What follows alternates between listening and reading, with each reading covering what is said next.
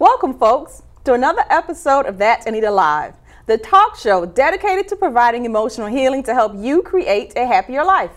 This week, we're talking how to help Black men heal. My guests are the co-founders of Black Men Heal and are here to educate us on the differences between how men versus women go through the healing process.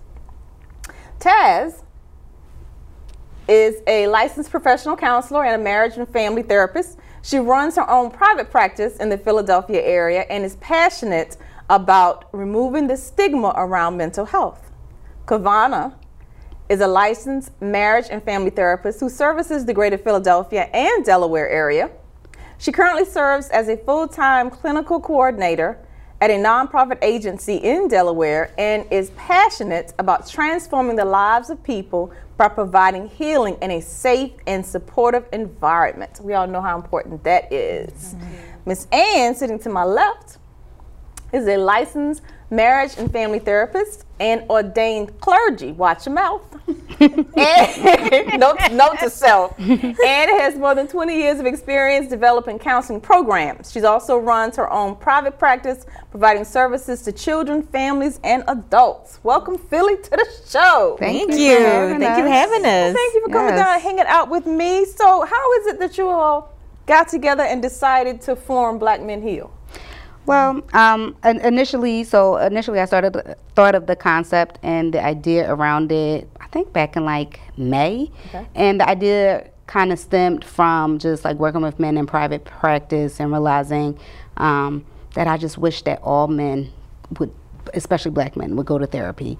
And, you know, just around the ideas of, there's been a lot of talk of mental health around the crisis around mental health. Yes. But I was like, I want to do more than just talk about it. So initially, I thought I would offer my own pro bono sessions to a Black male. I would kind of just like advertise it. Y'all know what pro bono means, free. Right? That's free.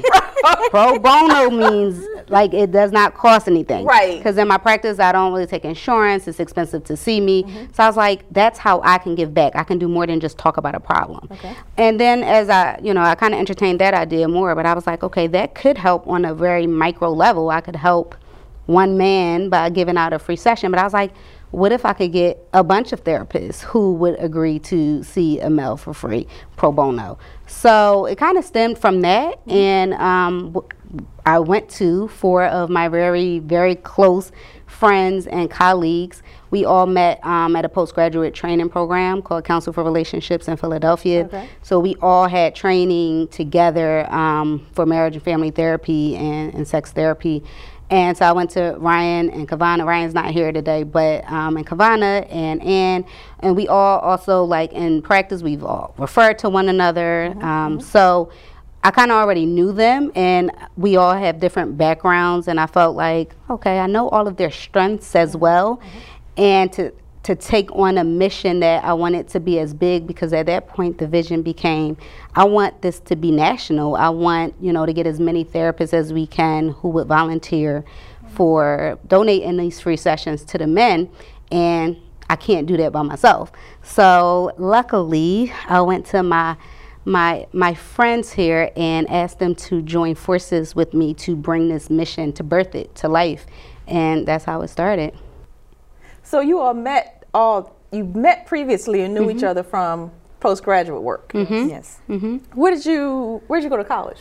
So I went to originally college in Tennessee, University of Tennessee. And I'm from Chicago, and I went to DePaul University. And I went to Temple University in Philadelphia. Yeah. Big hard schools, y'all. Deep in experience, not only in people, because college life does give you a good grasp. Right. While you're studying counseling and in the midst of that environment, that's a richness there. So you said that each person brings a different background to the area, to the Black Men Heal. Yes. Kavana, what do you add to? I add a lot, no.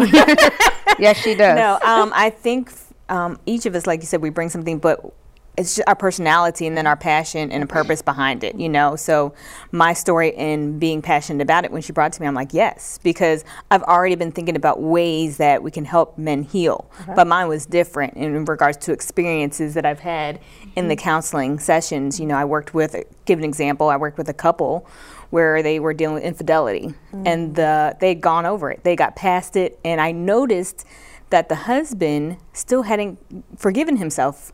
So I checked in. I was like, you know, how do you know you've forgiven each other? And she was like, well, I don't want to slap him when he come down the kitchen. I was like, yes, girl, yes. You know, she was joking, but it was serious too. Yeah. And he was like, I don't know what that looks like. And I was like, you know, forgiveness is in the repair, right?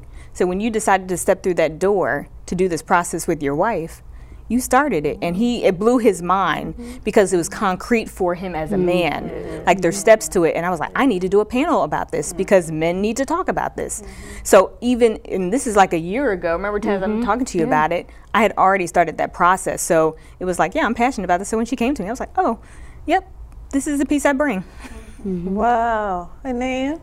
So I'm a little different I think I'm the oldest of the group, and I started out in business. So I have an MBA. I was in corporate America, and then asking God what my purpose was led me to here. But for me, there are a couple things that drew me to this. One, in my own personal family, a lot of the men in my family suffer from mental health, and as I reflected back on how we dealt with it, right, it wasn't really dealt with, right? And so, you know, they did whatever they did, and we in the family hid or dealt with, or however they dealt with it. And so when I came into the profession, I tend to speak male language a little bit better than a lot of women. I relate to men, so I've been told by men. And so a lot of my practice was men. And I remember, this is when I knew, okay, I clicked. A young man who was in his late 20s, who used to be a drug dealer, came to my office, and his parents were paying for it. And after the first session, he said, no, he's a street guy, right? And he's like, I did not believe in therapy. I didn't know what this was going to be, but I like you, and now I believe in it. And so I know that black men, can get help, and so here I am. What are the differences? What is so special about this whole men heal mess? what are the differences between the way, just in general, men heal versus women?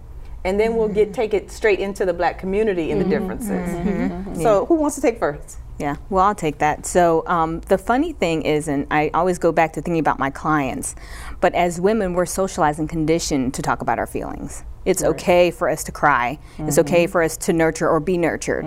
Men were initially suck it up. I didn't know boys could cry until I was like 12.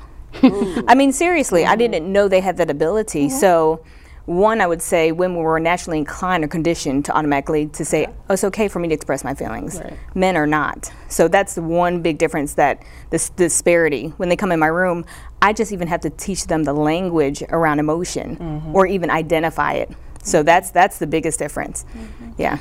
And I was also going to add to that, I don't think women get judged or shamed for expressing their feelings. I feel like men have this mask that they have to wear, and it's a really lonely and isolating mask where they have to uphold to these ideas or ideals of what it means to be a man or masculinity, and then that prevents them. And that idea, unfortunately, we have it all wrong in our society, that we think that being vulnerable is weak, because being vulnerable is not weak. Being vulnerable, I know for me personally, is one of my hardest gripes that I work with. It's actually not easy to kind of step out onto a ledge. It's full of risk, you know, and so I think the idea that being vulnerable is weak has been a part of the conditioning of men and masculinity, and I think it's unfortunate, and I hope that we will start to chip away at that false idea. Absolutely. And just to piggyback, so what they do is, because the misnomer is that men don't have emotions, right? all human beings have emotions. And so because of this, now there's this new term called toxic masculinity. What they do with that is that they become aggressive, right? Okay. So that's why they play football, or they get into boxing, or they become aggressive with women, or they buy cars and they drive fast. And a lot of times, or they have addictions, and a lot of times that is to cope with these emotions that they're told that they're not supposed to have. Okay. Right? So when I had my son, obviously I was totally against it. You can cry, right? Real men do cry. So what is toxic masculinity? So the term toxic masculinity actually came out, this whole Me Too movement, hashtag Me Too movement, and it's this, what we're talking about, this sort of masculinity that says that men have to be a certain way. They have to be macho, they can't show emotion, they can't be vulnerable. When you do that, you create a toxicness, right, within ourselves, because when we keep our emotions down, we know what happens to that, right? They have to come out some way, right? And so one way or another. One way or the other, they're going to come out. And so men are also not taught how to communicate. And so they yell, they scream, they hit, So they does throw. toxic masculinity have anything to do with chivalry?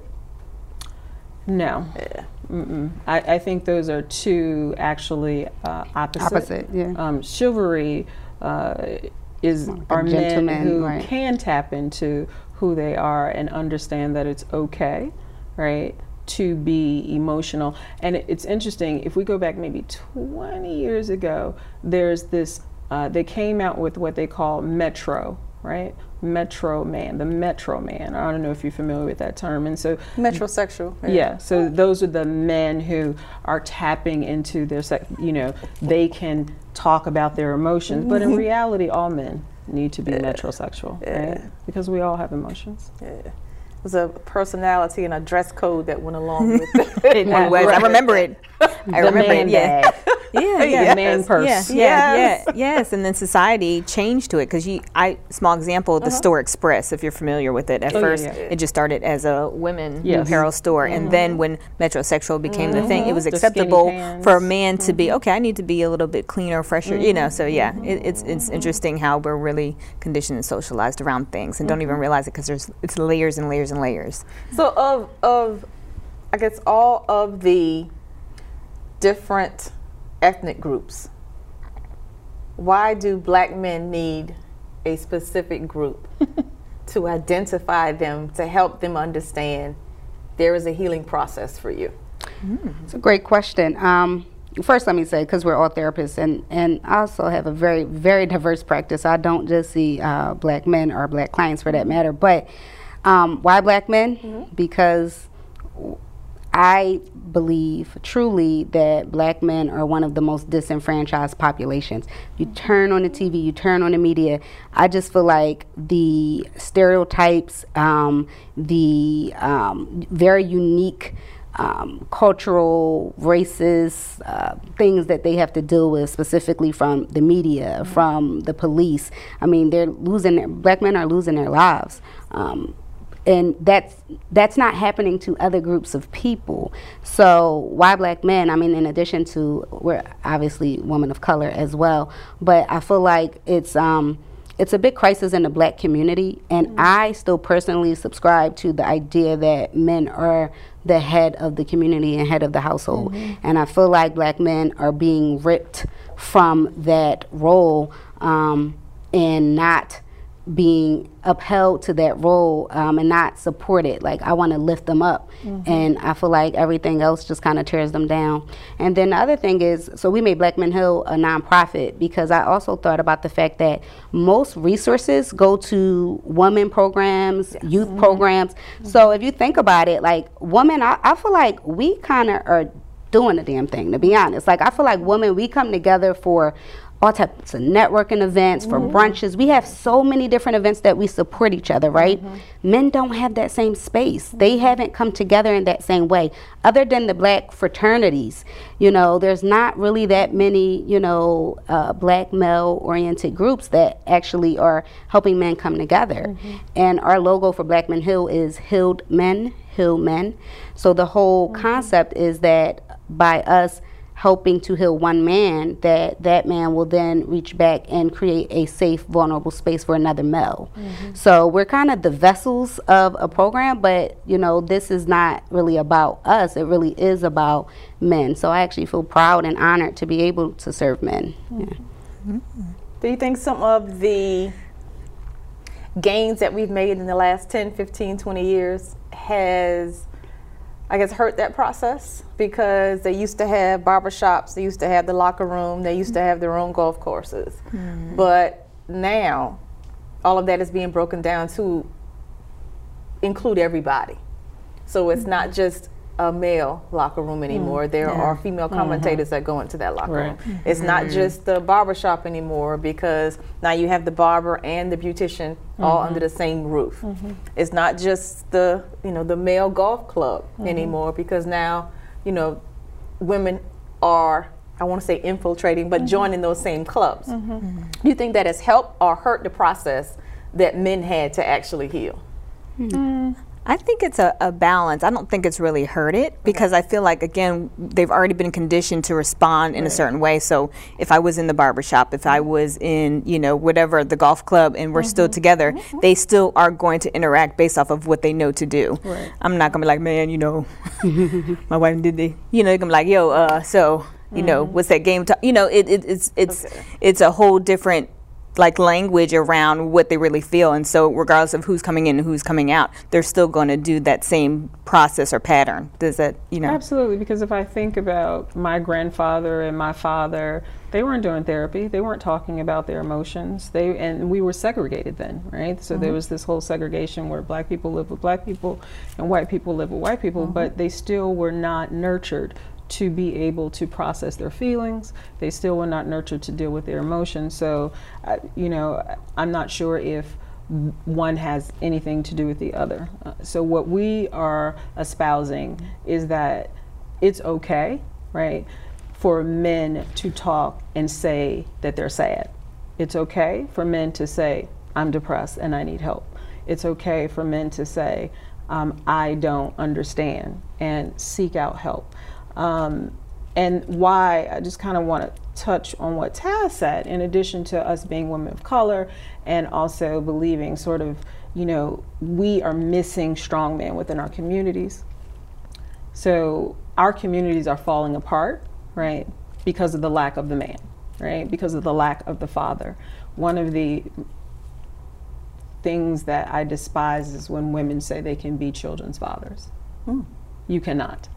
You can never be a man. You can I'm the mother never. and the father in my house. Absolutely. There's no such thing. Just like a man can't be a mother, right? So in the argument, and where people, I mean, this argument goes through the roof, that a woman can raise a man.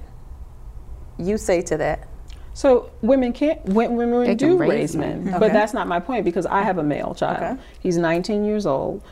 What I have raised and what I have given him are, here's what character looks like, right? Here's what love looks like. Here's what God looks like. This is what God expects of you.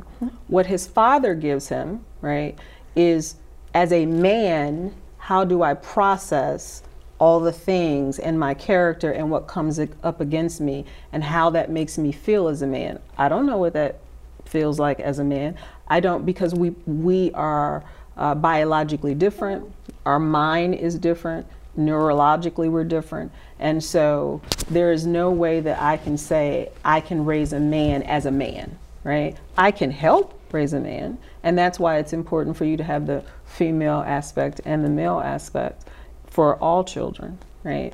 But no way can a woman be a father. And with that, we'll be right back after this to discuss how is it that the women in the community can help black men heal. What if I told you that you could stop the negative tape from playing inside your head? What if, with 7 simple steps, you could leave the pain of the past behind and live every day as your true, authentic self? It is possible, and you can do it. The ebook, 7 Simple Steps to Beat Emotional Baggage, How to Become Whole, Healed, Healthy, and Happy, shares how to resolve emotional baggage and feel free to live true to your own personality, spirit, and character. Transform negative thinking into positive thinking and become equipped to boldly face your past and resolve emotional pain.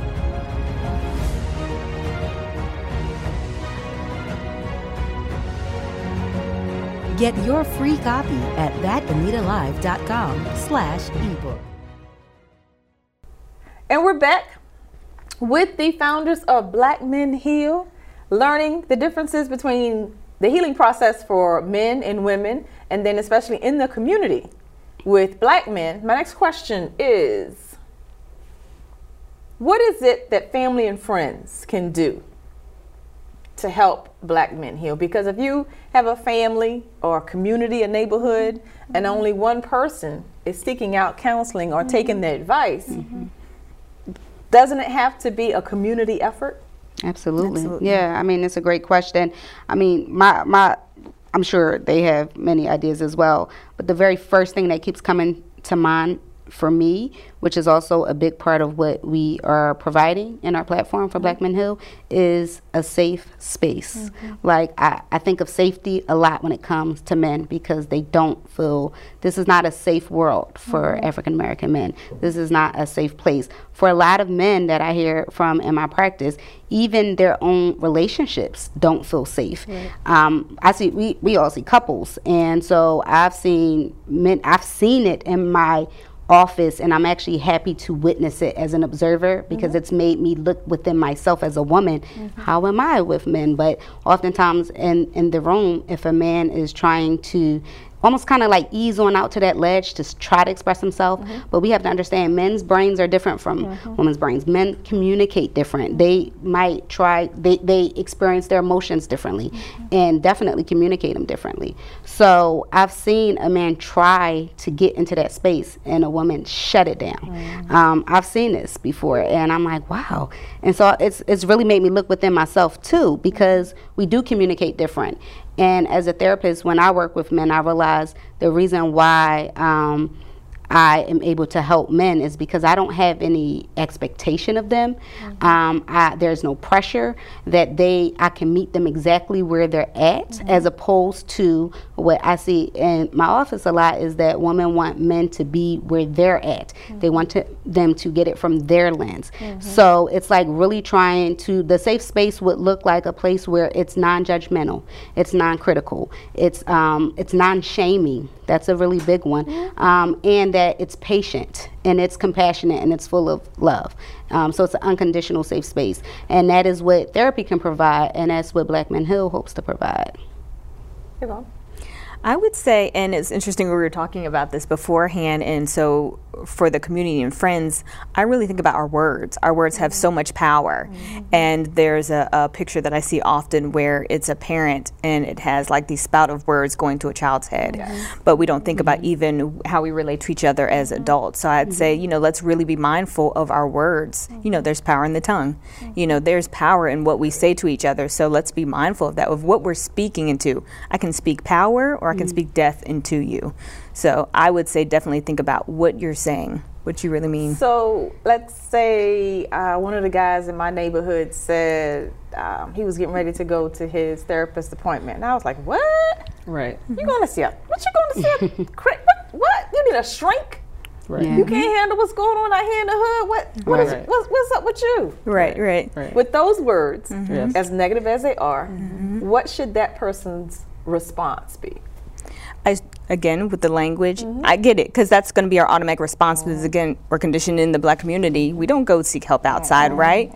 So instead of asserting and saying, ask questions like, okay, wow, what's making you go to therapy? You know, I've never been, so what is that like? It's you could be saying the same thing, but it's now you're not putting, like, you're not bashing Right, it. You're shaming the saying person, you're shaming. right. You're asking about it because you are curious. Or even ask, are you finding that is helping you? Absolutely. Because then that may be a cue for that person. For you to actually maybe tag along and get an appointment for yourself. Right, and actually that's one of the components that we ask. So one of the missions of our program is that we give them 8 free sessions, and that they will then be ambassadors for therapy. And so in that scenario that you laid out there, if someone says, oh, what are you going to therapy for? You need therapy, that he is so grounded in the work that he is doing and confident that he comes back and he says, yeah, man, I am going And to here's therapy. what I got from And this him. is what this is what it's done for me. This is how it's improved my life. This is how I'm different. This is how my family's different. This is how I'm relating to my children differently, or to my children's mother or my spouse or my partner. And so you know, when I think of what else, that non-judgmental piece is very important. And because we come from a community that has been very secretive, but I know that secrets kill, right? And I don't mean physically. I mean that a lot of people who come across my desk over these past 15, 20 years have been living corpses, right? Because of the secrets that they have been holding on to and the trauma that they have been holding on to. And so, and if we take that a little bit further, from a Christian standpoint, right, churches, right, have shamed people around mental health. They called it demonic. They've called it satanic. Child, just pray about it. Exactly. Or here's some scriptures, right? And so really, if you read the Bible, it's antithetical, because in the Bible, God talks about counseling. In the Bible, God talks about going to get help. In the Bible, God talks about leaning on one another. And so the non-judgment is so important. And if we look at statistically, our black men are now committing suicide at a much larger percentage than they've ever committed suicide before. And so if that does not alarm our community, if that does not shake some trees and say, you know, we have to do something different, and that's where Black Men Heal, and hopefully nationally, that will be change. And suicide is happening younger Yes. and Yes. younger. Yes. Yes. Do you all ever get pushback to say, well, you can't understand my problems, you're a woman? Hasn't happened at all. You know what's interesting too? The men, like, so on our application, one of the things we ask the men is like, do you have any, what can you imagine if they haven't had therapy before that you're looking for, that you want in a therapist? And we have, 14 men that have come through our first trial. None of them said, I want to make sure I don't have a woman. Because at the end of the day, I think being able to provide this service, being the vessel, I mean, you know, life comes to woman. Everybody's here because of a woman, right? Because we give life. But it's interesting. So we haven't received any pushback as far as who they want to work with. But I know in my private practice, there's times when I've worked with men, and I actually thought that they would do better. I've wanted for them to have a male therapist. I've suggested it and I've referred it, and they don't always follow through with it. And when I ask why, what they say is, I could never be this vulnerable with another man. So a lot of men, a lot of my personal friends, professional men, call me for therapist referrals, and I'm like, cool, what are you looking for in a therapist? They're like, a black woman. So that's the safest thing, because think about it. When are men the most vulnerable? With their mama or with their romantic partners? And do you want to give your individual handles for social media? Oh, sure. So I'm Tasneem Suleiman, and what am I on social, like all of a sudden I can't think of it. Okay, so on Instagram I am @_Taz, T-A-Z, talk therapy, _. Okay. And I'm on Instagram @KLoveTheories, and also on Facebook and other sites as just Kavana Nixon. Instagram, I am Ann L. Colley, just my name with the number 20 at the end. And on Facebook, I'm just Ann L. Colley. As you can see, Philly runs deep with great mental health options. The struggles of life are real. Getting help is nothing to be ashamed of. If you are currently in crisis, you can also call the National Crisis Hotline at 1-800-273-TALK. That's 1-800-273-8255. Because as we all know, sometimes you don't want to be fixed, you just want to be heard. Be sure to check out that'sanitalive.com for where and when to see our next episode.